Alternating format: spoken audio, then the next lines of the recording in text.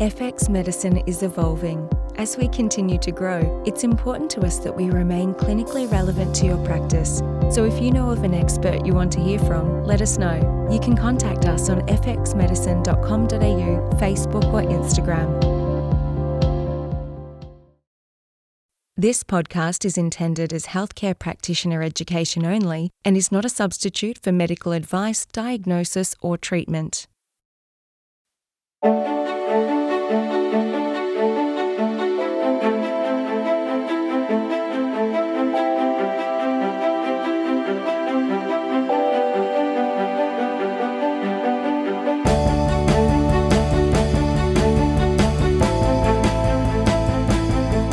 This is FX Medicine. I'm Andrew Whitfield Cook. Joining us in the studio again today is Dr. Mark Donohue, who earned his medical degree from Sydney Uni in 1980. He worked in the hospital system for 3 years before opening his own general practice on the New South Wales Central Coast. This is when patient groups such as farmers who could not afford to be sick presented with complex illnesses which had been left undiagnosed and untreated by his peers. Mark attests that this is when his real medical education began. So he then delved into environmental medicine, nutritional medicine, and now lifestyle medicine, with fellowships in each modality. Dr. Donohue is renowned for unravelling complex illnesses caused by toxic exposures, creating the first low-exposure integrative hospital in Australia, and remains a staunch vanguard for patient advocacy and health. Welcome back to FX Medicine, Mark. How are you going? I'm great. I always sound better than I actually am when you give that beautiful introduction. That's rubbish. You have done a heck of a lot. Now today, Mark, we're going to be talking about the much maligned parasite. And we're going to be delving into when is a parasite and when is it a therapy. And of course, you and I will go off onto our normal segue. Yes. As we hope to. But let's start. I want to start with one that's always called a parasite, but it's not. It's a facultative parasite. That is, the health of the patient is what governs whether it's bad or nothing. No. And that is Blastocystis hominis. Yeah, well, even just one step before that, what's a parasite? Right? A parasite is an organism that has a host, that the parasite takes something from the host to the detriment of the host. And so we need to be clear, before something is a parasite, rather than just, a coexisting organism, it has to take something and there has to be some loss on the part of the host. So the parasite-host relationship is a taking of the health, energy, nutrients, or something from the host, using it for its own resources at the expense of the host. So the question is, for, say, Blastocystis, and for many of the parasites we'll talk about today, is when do they move from just being a kind of co-occupant of the bowel, the nose, every inch of your body? When do they go from just being there, sometimes being even good for us? When do they move to that level where they are taking something, where there is damage, where there is harm to the host to the benefit of the parasite? And I think blasto is a great place to start, because a huge proportion of a population, if you go and do the stool testing on them, you can find the DNA of Blastocystis. You can find the DNA of Dientamoeba fragilis. You can find it there in perfectly healthy people. And we don't go and treat those people. As doctors, we all know there are others who are unwell, very, very unwell, who have Blastocystis in high numbers. And when you treat the Blastocystis, you find that there is a clear improvement in the health of the person who you've just treated. Now here's a question. So I guess firstly I should amend what I said about a facultative parasite to a facultative pathogen. Right. It's not always a pathogen. Yes. But my other thing is this. We talk about the treatment. We see what we call a pathogen, a target. Right. And then we treat and the patient gets better. Is that treatment because it killed something else or eradicated something else along the way to what we thought was the target? Yeah, it's one of those great questions. And, this is part of the problem with clinical trials. When you try and control for every last detail, you may have controlled for the very thing that was the benefit of what we actually do and have got it out of the way. There is something about parasites something, I think you've said this many times as well, something about stress on a system that induces the host to respond appropriately, and that balance between things that could be our enemy but are not our enemy, that we convince them to stay in their little holes and do the right things by us, we do the right things by them. What turns a good guy bad? Mm-hmm. Why do they become that way? And I think where the kind of evidence is turning is we have what I've called microbophobia.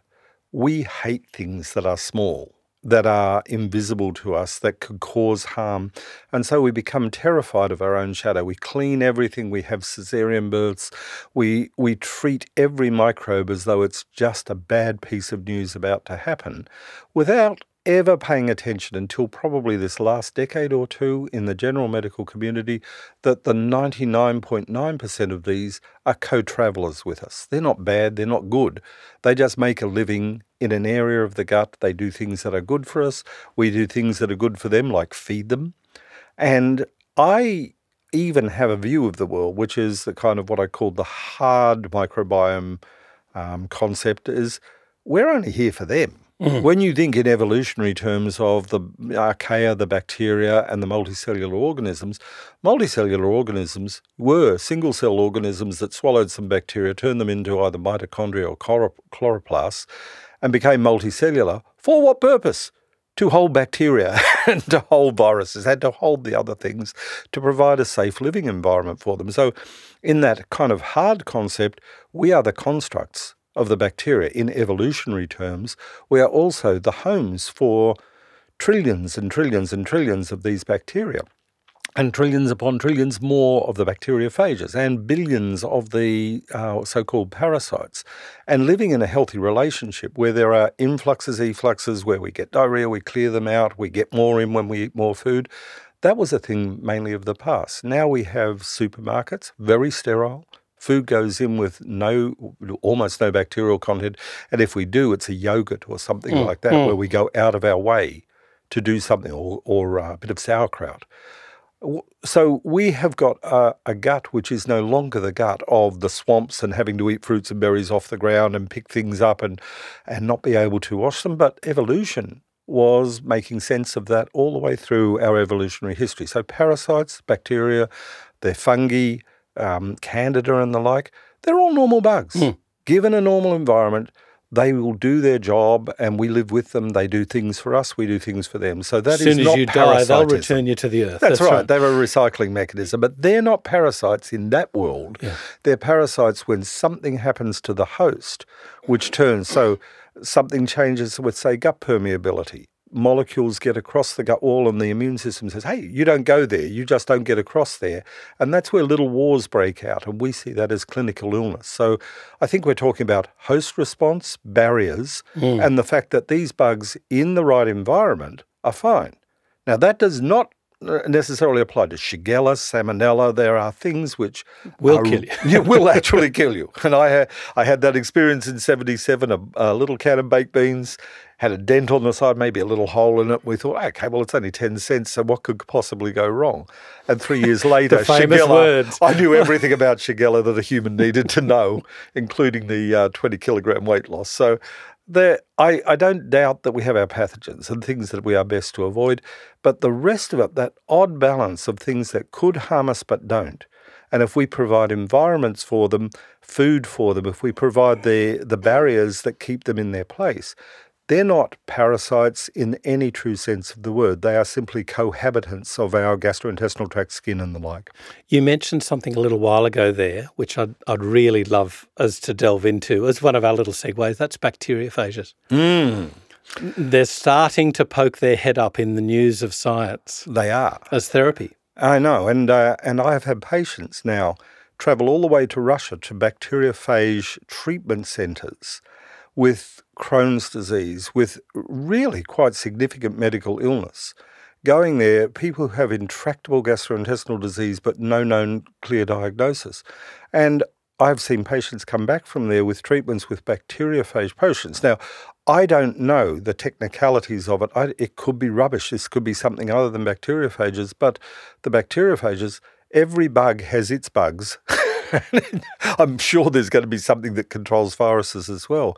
But the bacteriophage viruses do have a moderating effect on bacteria, especially in the gut.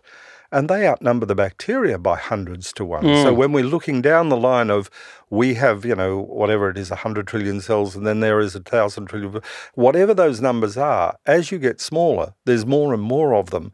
And it's there was a line of one of the great poets of the bacteria, the little bugs biting the big bugs being bit by little bugs, and so on ad infinitum.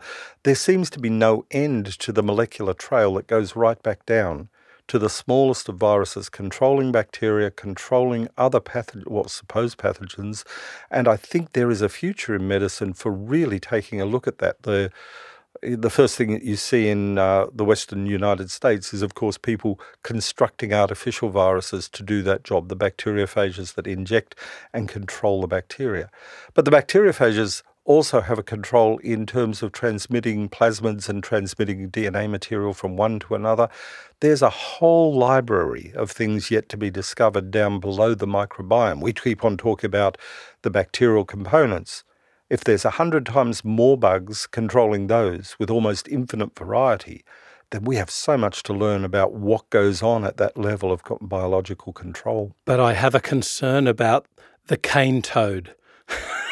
The cane toad example, with bacteriophages. Right. We think this is a therapy. Ah, yes. And yes. we have a cane toad experience in Australia, whereby, well-meaning scientists who thought they knew what it would eat, and they didn't realise what it would do. I know. The hubris of science and medicine. Right. I love it. Where do we sit with this? Like, a bacteriophage wants to invade bacteria. Yeah. We can't choose whether it's got a smile on its dial or a frown, because how do you know what's quote-unquote a good versus a bad bacteria? This is why, this comes to one of my deeper fears. I'm a child of the Cold War rather than the real war. Everything done in Russia seems like magical, and many of the things, I think, probably are not that greatly scientific, but it comes from a grassroots of, we know something is happening here, and they're prepared to do stuff which I think is still 5 to 10 years out from what we can do in what we would regard as orthodox Western research and medicine. They are very quick to transfer it to the population to do the human trial. Maybe without a lot of the safety that could otherwise go around. So I don't see this being used anytime soon. But the idea that every little bug has its little bugs and its own microbiome, the microbiome of the bacteria, since they're single cellular organisms, are probably the DNA of the bacteriophages that run outside their bodies rather than inside their bodies. But I am interested in it because so-called uncurable gut conditions that I have seen people travel to Russia for, against my advice. Like, I don't want Medicare coming and saying, stop sending people to Russia. I thought it was really tricky and really dodgy. But I have seen the people come back with the bacteriophage treatment, thrilled that they had done it, moving on with their lives, and something profoundly changed in conditions that otherwise we'd be giving drugs for the rest of that person's life to try and control. Something measurably changed? Well, something measurably changed as no Crohn's disease. Gone. As in TNF-alpha? Yep. Everything back to pristine state, right? But it's like you send them to Russia and then magic occurs and you see them back. Could it have been the plain food? It could even be the food in Russia. So that my point is, when you send a person to a different country, they eat differently. They're in a clinic which is different. The MacGuffin may well be, it's not the bacteriophages, it's actually the food, it's the diet, it's everything else that's gone on there. And like most of Western medicine, we have very expensive bacteriophages or drugs that take the credit for it while something else did the groundwork. So I'm agnostic about it at the moment, but boy, talk about an exciting expansion of the microbiome project. The microbiome project is looking at the organ, the new organ within humans, which is the microbial environment. Not under our control, different DNA, an organ within an organism that we never anticipated before. Then you think, okay, if there is now a whole separate dimension of the bacteriophages and the control of those, what are we missing? What is it about host responses and bacteria? Why do they proliferate? Why do lines drop off? How do we get better? The cooperative idea there is it's in everyone's interest to get on. If you're a human, a cow, a dog, a cat, or anything else, it's in everyone's interest to have a long-living organism which provides a safe home for all of those bugs. Somehow they conspire together by a version of magic, which I don't understand. I even have a view about the immune system, about the macrophages being very, very similar to the amoebian soil, that we have an internal soil environment. A lot of what we call immunity to fight off predators is in fact a cooperative system to allow for the right bacteria to live. And so we have the kind of gateways around the gastrointestinal tract where we've got signalling of good guy, bad guy, don't know really which guy, turn up the armaments, fire at this guy, oh, back off, don't pick a fight. So we've got communications going between the old soil microbes. If they're around there in sufficient numbers, we're keeping them at bay, but not through an inflammatory process. How does that magic work? And I think we're just at the very beginning of that. And other bugs that we consider, the parasites and the helminths and the like, they seem to be playing a very, very important part in that whole process. Well, let's delve into that. The helminths, I guess specifically Trichuris suis, yes. Pig whipworm, and Necator americanus. The pig whipworm is more popular because it doesn't live very long. It's always bad to kill a person with a parasite. But when you look at trials, I've seen some positive outcomes. Yep. But I'm also aware of studies that have been stopped early because they just didn't meet any endpoints at all. Well, also because they irritate the gut of the person, and putting up with nausea, vomiting, or diarrhea as a way of controlling your asthma or other immunological problems is always a bit tricky. If a drug did it, we'd say, oh, that's not a very good drug because it gives you diarrhea. So we still have. Now that's really interesting. If it's a drug, that's okay, an antibiotic or Flagyl or something to give you, forgive me, metronidazole to give you diarrhea, right. Is a side effect. But if it's a bug giving you, oh, it's bad, it's an infestation, it's a... Yeah, I still would say this. Caution in medicine, when you're giving things that we hope don't normally invade people, you've got to be very bloody sure of the benefit.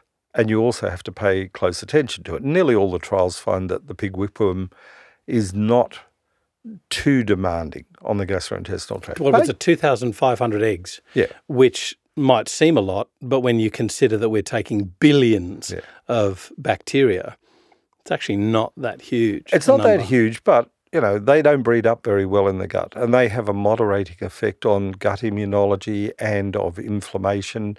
And that triggers a response in the whole immune system, which settles things like asthma. And so this concept that we have that we used to have lots of bugs like that. It was right through evolutionary history that we had those bugs.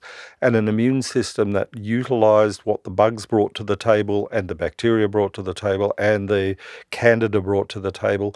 The working out of that is what evolution is all about. This is a fait accompli.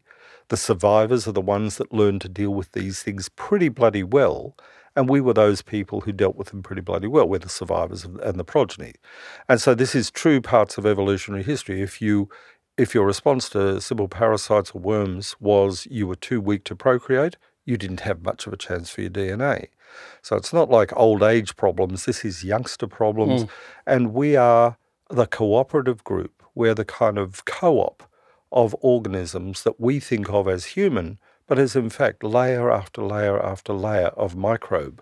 And every one of those well, not every one, there are some that are probably innocuous, but nearly every one of those microbes has the potential to do harm if it's out of control or in the wrong place. And so even simple things like streptococci, right? Just bugs, just normal bacteria, normally found in the bowel. People who get lots and lots of tonsillitis and lots of antibiotics, and you breed up highly resistant forms of streptococci, keep swallowing it, getting it onto the gut, and you have that streptococcal inflammatory gut type of disorder that happens that can send kids haywire in their behaviour. This is Pandra. Yeah. Pandas. And so this is the right bugs They're fine if they're sticking up in the tonsils and you've never done the antibiotics. But if they make it down onto the gut or into other organisms, all hell breaks loose. So it's not even the right microbes. It's the right microbes in the right place. Stuff that we're seeing with the mouth, the Streptococcus salivarius. What do you need for protection? And I'm very pleased to see that the probiotic concepts are moving into the nose, the mouth, the skin, that we're starting to pay attention to more than just bifidobacteria, the lactobacilli. We're very, fussy about all those TGA-approved bugs. And yet the world is full of the wild. That's right.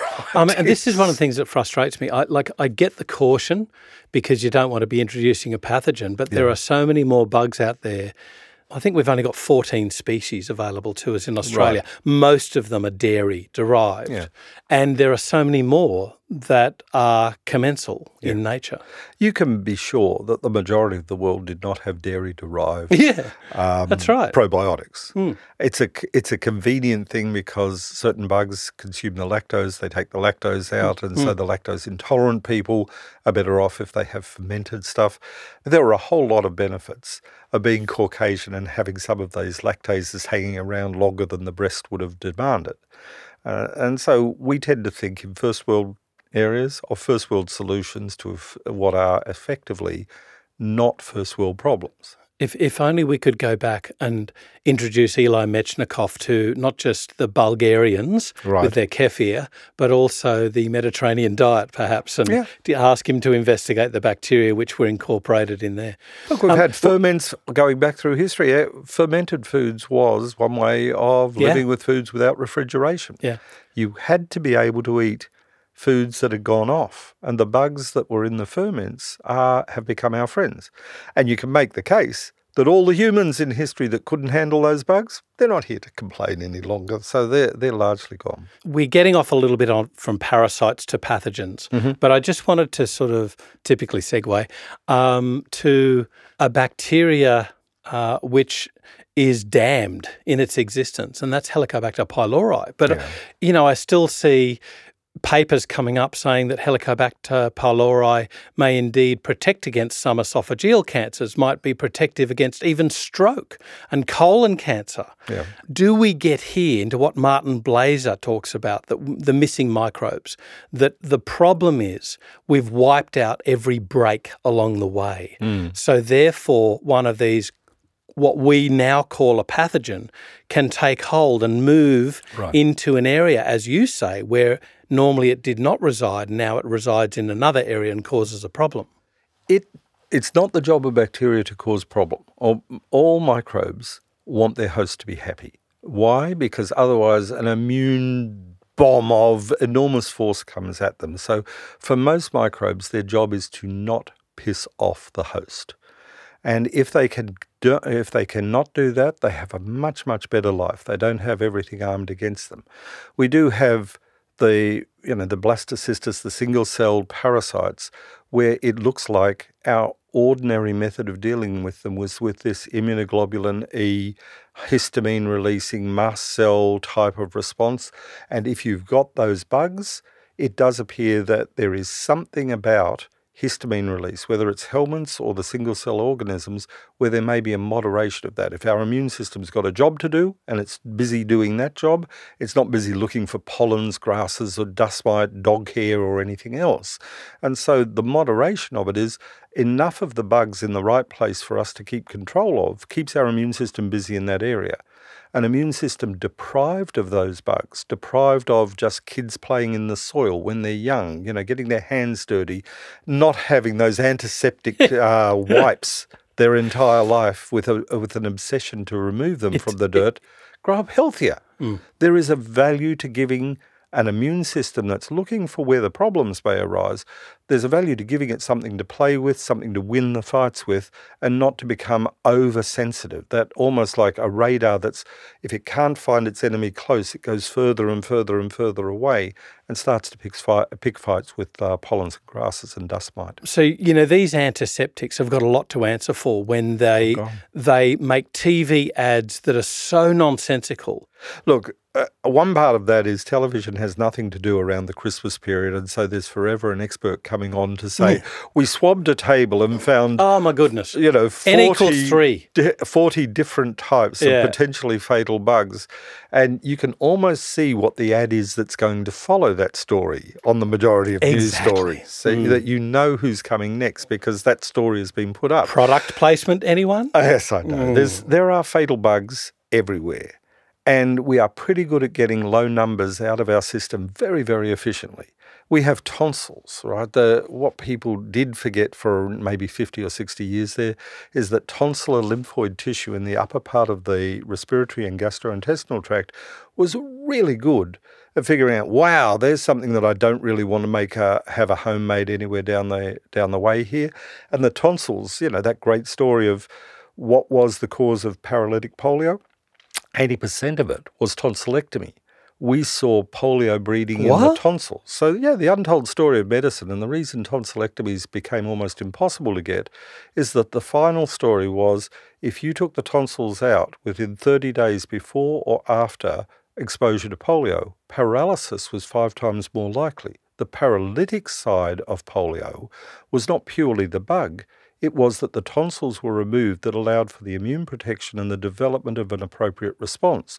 What happened then is the gut had to do the job that the tonsils would have been, or actually had. The tonsillar tissue was not rubbish. It was, in fact, an early warning system that said, this is not a good bug. How do we develop a way around that? And so the poliovirus story, there are 2 different parts of that poliovirus story, but a lot of the paralysis was iatrogenic. And doctors, once we found that out and accepted it in the 1950s and 60s, ran a mile from doing the tonsillectomies after that. So we've controlled polio in a different way now. I mean, we've had the polio vaccine and it's been effective and polio is all but gone in the world. But at that time, our fear that the tonsils were the breeding ground for polio was entirely misplaced. Doctors thought they were protecting people by whipping out the tonsils. They were predisposing them to a different version of polio, which was far more likely to be paralytic. Wow. So that is a good example of a story where we came to an agreement about how we would find out about pathogens that were coming. The upper respiratory tract was a good place for ENT surgeons to make a living, especially back in the 1950s, 60s and 70s. And we took the approach that if we can see the bug on the tonsils, then the tonsils must be the problem, rather than the tonsils being the solution.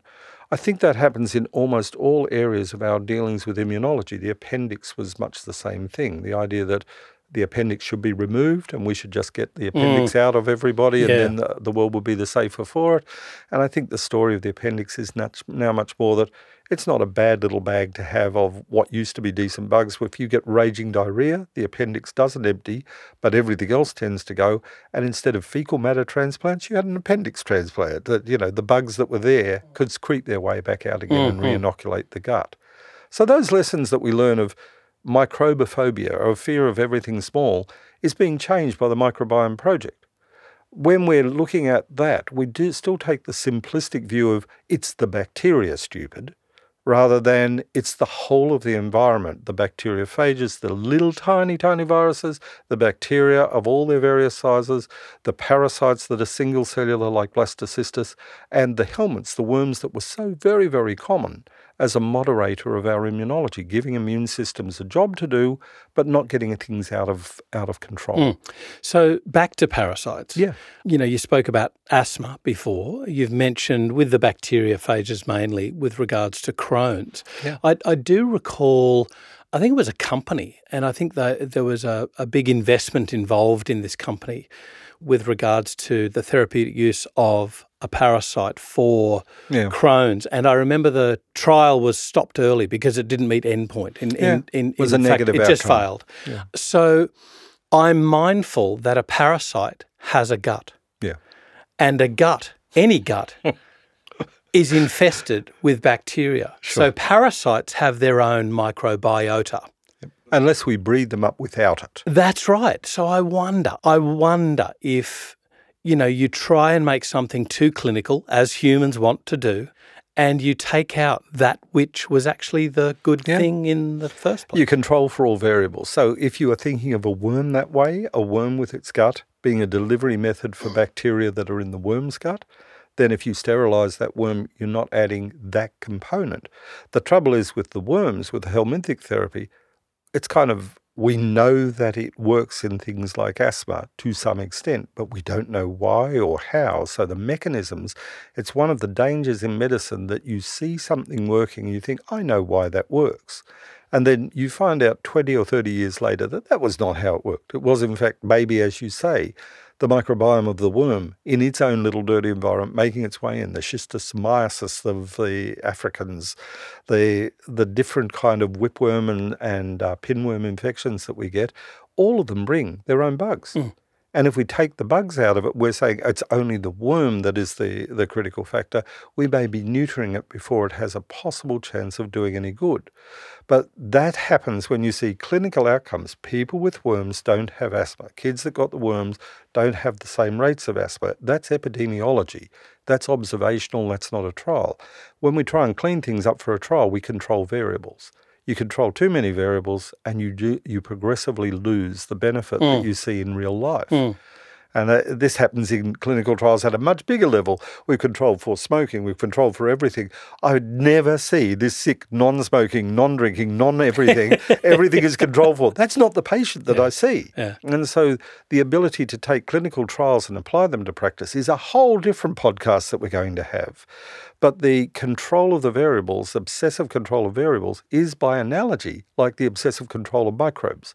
We want to cut the microbes down. We tried to use antibiotics almost like it was a health food, that everything small is bad.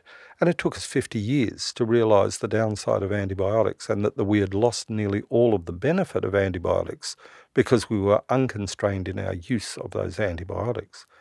In reintroducing normality to the gut, we have a long path ahead of us. And the long path is, it's not just the probiotics that are approved by a TGA here in Australia. It's not just a couple of living foods. It's a style of eating. It is the fact that we have nutrition-free foods where we're now claiming there is no need for us to have a stomach anymore. Why would we need a stomach? Apart from the digestion of food, there's a value to that acid, right? That acid is not there just because it's really good at breaking down, some lysine, kind of components of food. That acid is a very good biological barrier that we are perpetually going to war with proton pump inhibitors, and we are trying to stop that acid because the stomach is just a terrible place for symptoms, and we pay very little attention to the consequences of not having a barrier for certain bacteria and opening up the gateways for problems to arise in an uncontrolled way. I think personally that people are looking for the kind of, what's the active ingredient of the parasite? Is it something in the coat of it? Is it something in the... I have a suspicion that we're going to come back to the answer that really it's kids playing in dirt, not in childcare centres. Like one thing I will say is if you're going to develop... Kids playing in dirt on a farm. Yeah, playing in dirt on a farm with stuff where poo is around the place, where animals have been there, allowing kids that ability to get out and get themselves a bit of diarrhea every so often, a bit of vomiting every so often, allow them to run into the vicissitudes of life and see what happens. Now, right behind this, there is a terrifying question, which I ask myself every day. Medicine is anti-evolutionary. What do I mean by that? Medicine tries to make every life, it's survival of the richest, not survival of the strongest. What will be pointed out is that in days bygone, we had a 30% infant mortality rate. A third of all kids that were ever born died. And so pining for the fjords, pining for the fields that had lots of parasites in them, there was a lot of dying of babies that used to happen that no longer happens. We save every child. Whether they're evolutionarily fit or not, every child is sacred. And we have to deal with the fact that Western Orthodox medicine is by its nature anti-evolutionary, yet in deep biology we believe that evolution is the only selection force that makes any sense about how we progress as a species. So having taken natural evolution out, we are now responsible for every detail of the child's life and growing up to adulthood. And I think what's happened is the success in perinatal mortality has meant that there is maybe a third of the population that would not have made it in the past that now does. And we are looking after and spending more and more of our resources with that. We wouldn't have it any other way. Nobody wants to ever lose a child. But it's the corner we're painting ourselves into that, You pay thousands of dollars for in vitro fertilization or assisted fertility. You get children who could not have made it, born at 26 and 24 weeks. All of that is now just a challenge to medicine to say we can get survival out of that. One day we have to deal with the fact that we are breeding a human race that is not evolutionary well protected, and so we have to control every aspect of the environment that those humans are in. And that's a male way of thinking about it. We will control the world. We'll control global warming. We know the technology will be the answer to it. And I have the suspicion that when we get to the wisdom of time, and it may be 50 or 100 years down the line, we'll be saying, you know what? There was a value to the way that nature provided the soil microbes there, provided that balance. Food was food rather than food-like substances. And that the parasites and the worms and the microbes and the bacteriophages, that it's a complexity that may be beyond us. One day we may have to just deal with the fact that we can't control every aspect of the world. We can't go giving parasites in a particular way. We need to let a natural process go back and occur again and then deal with the consequences of that. One of my concerns with helminths as therapy is by the time the patient seeks that therapy, they're in such an exhaustive state. Yes. That their terrain is so run down. They've got, their gut is, so bereft of health that the parasite is going to not have any breaks. Yes. And so what could even be studied in a well population to have benefit, you give it to somebody that has no resilience, and you've got a crisis on your hands. Sure. And so I always default to, we want to kill things, we want to put things in their place, we want to do things to them. But it's like you have said, and you have indeed educated me on so many occasions, that we've got to think about what is the function of the symptoms for those patients, for that patient. And to help rebuild that resilience is a naturopathic axiom of nourish. It is not a medical concept, resilience. We think of resilience as what you rebuild after we've done medical treatment, after surgery, after things. We think of that kind of convalescence as, that's resilience, and it's kind of on the side. I think you are absolutely right that the change in mindset is how do we build resilience into young people. It's not a technology answer. It is, loving environments are an important part. Contact with skin is an important part. Music appears to be an important part. Getting out in nature. Getting out in nature, playing seems to be an important part. All of them don't come down to a medical treatment, but we are exploring those. Music therapy, things along those lines. I do agree with you that host response, that is tricky to get right. So that if we leave it too late, we're left with medical treatments because they're the kind of emergency. Just as you're falling off the cliff, you try and catch the person before they actually fall. You've left it there, it's already too late. So what we need to do is bring things back to childhood and early life, breastfeeding, vaginal birth where possible. Start the microbes off in a good way. Allow for nature to do its job in those first 5 years of life. My absolute view is those first 5 years are critical, and if you can get those right and you can start the person out on their path, resilience is a natural outcome of that. There is no failure at that first level. And if you keep doing the caesareans, non-breastfeeding, if we keep on doing things with antibiotics unnecessarily, then what we do is we breed a person who is too close to the edge to not need medicine in the future. So the caveat is that there are certain times when it's medically necessary to intervene, and you just have to rebuild.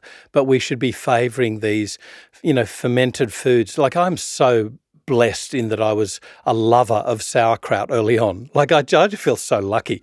And yogurt, I've always loved yogurt. My kids don't. Yeah. And in fact, one of them is only just getting into liking yogurt now that he's 22. Right.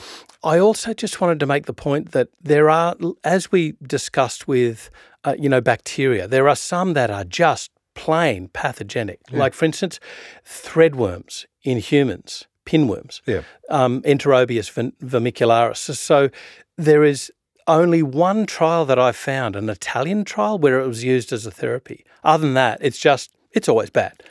So when investigating helminth therapy, you've got to be very cautious about the resilience of the patient and the terrain of the patient, and we've got to be very cautious about the quality of any therapy that might be advocated. That's what I'd say. Kids, don't do this at home. Right? This is not advice to move into helminth therapy. We're not talking about that. It's advice to say, have a think about whether the bugs, the blastocystis or the dientamoeba or the worms, to have a step back and say, are they doing harm? Do we need to attack these monsters in the gut, or can we leave them alone? Can a person build resilience? Can their asthma be controlled by those types of things? Not to go and infect them with something that we think and hope may work, but by allowing them to participate in play and the normal things that allow their immune system to do that work along the way. So it's way short of prime time use of these bugs, of these helminths, of these treatments. But the cautionary tale is they're on the way. We're going to understand them. And what we're going to say is maybe back off a little bit with what you think of as a pathogen and start to think of it, is there a way of modifying this so that that pathogen is not pathogenic, that the host is well, that the naturopathic principles of building resilience allow for a better relationship between the host and their bugs. Dr. Mark Donohue, as always, you give us salient advice and you give us a balanced view of, the positives and the negatives and the cautions that we have to be aware of when we're thinking of various therapies for our patients. And remember that you can listen to Dr. Mark Donohue on our sister podcast, FX Omics, available on iTunes. So thank you once again for taking us through today some of the theories around parasitic therapy. Thanks so much. It's been a pleasure, as usual. This is FX Medicine. I'm Andrew Whitfield Cook. Thanks for listening.